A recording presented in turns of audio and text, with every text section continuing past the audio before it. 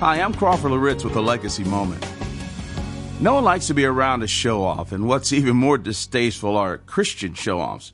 Some time ago, I had a meeting with a man who wanted to get together and share with me about his ministry and then explore ways in which we could perhaps work together. Boy, was that ever a very interesting meeting.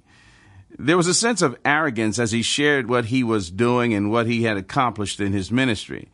The impression I got was that he was more concerned about impressing others and showing others that he was capable, a hot stuff guy in ministry. That sounds kind of strong, but if you were there at that meeting, you might even suggest that I'm underemphasizing what really happened and what he portrayed.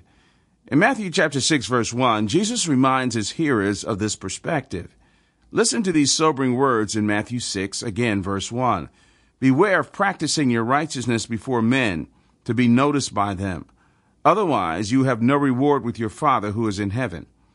I think that there are some lessons we can learn from this statement from the mouth of Jesus. Number one, don't live for the applause of people. That's dangerous. Number two, what we do affects our eternal reward. Jesus reminded his hearers, now listen to me. If you do this just to be seen by other people, well, that's your reward. That's it. Nothing is coming for you down the road, buddy. The third lesson is this.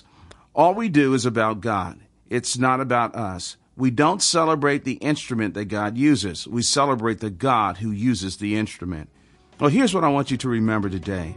We live the Christian life to please our Heavenly Father, not those who are looking at us.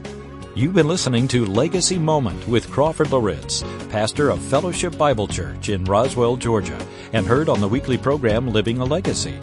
For more information, go to livingalegacy.org.